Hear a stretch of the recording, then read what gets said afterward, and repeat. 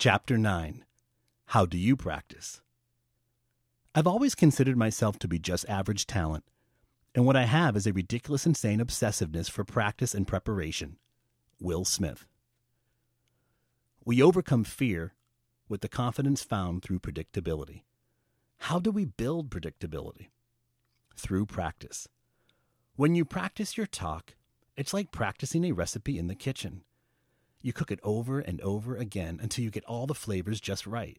Then when you finally present your dish, the flavors and taste make for a memorable meal. It's the same with speaking. You want to walk into an auditorium with a well-prepared, memorable talk.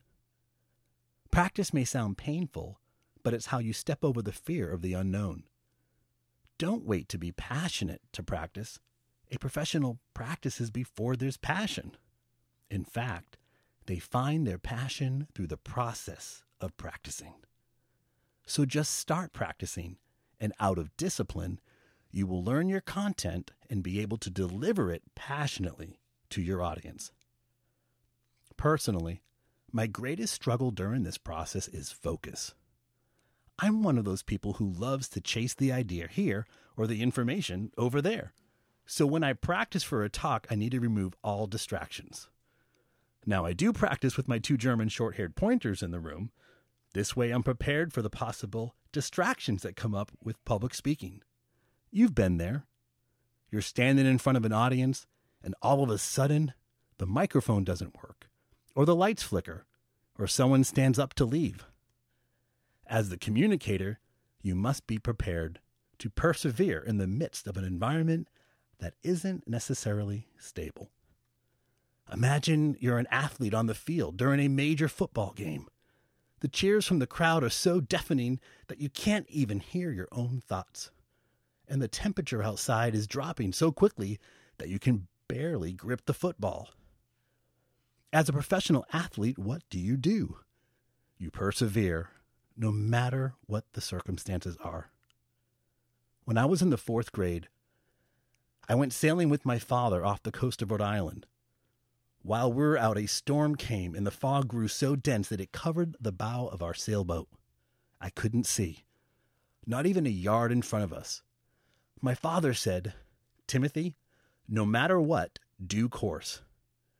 And so we followed the direction of the compass, even though we couldn't see far off the bow. Practice is like that compass.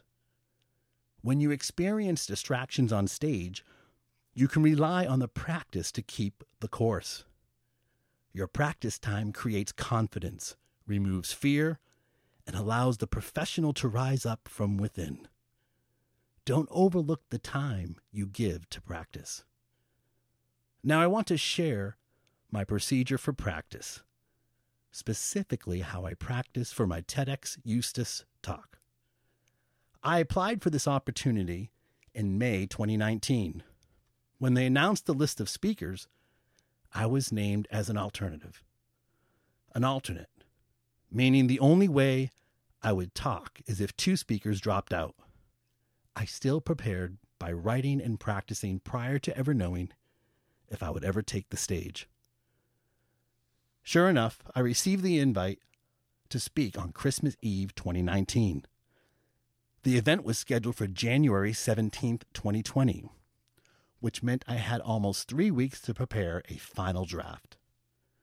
I immediately went back to the drawing board and worked on the final draft of my talk. I met with my coach, with the curator, and with the TEDx Eustis and their team. Once the final script was approved on January 2nd, I got to work memorizing it, since TEDx talks are delivered by memory. Now, I had never done this before. In the past, I had used an outline with my story, point, and question as guide. So I had to practice like never before. First, I laminated the script to remind myself that there were no more edits, no more changes, and no more tweaks. This was done. I needed to learn it, know it, believe it. I read it out loud and into my phone to record it. Then I would lay in bed at night and listen to myself. Driving to work, I would listen to myself.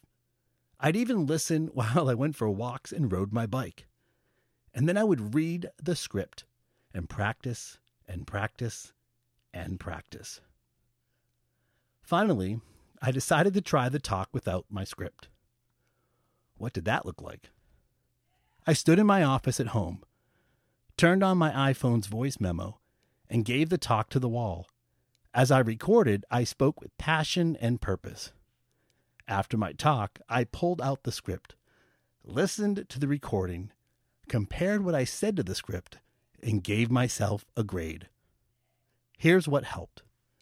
My entire talk had 16 sections, plus a dismount. I would memorize one section at a time and grade myself per section.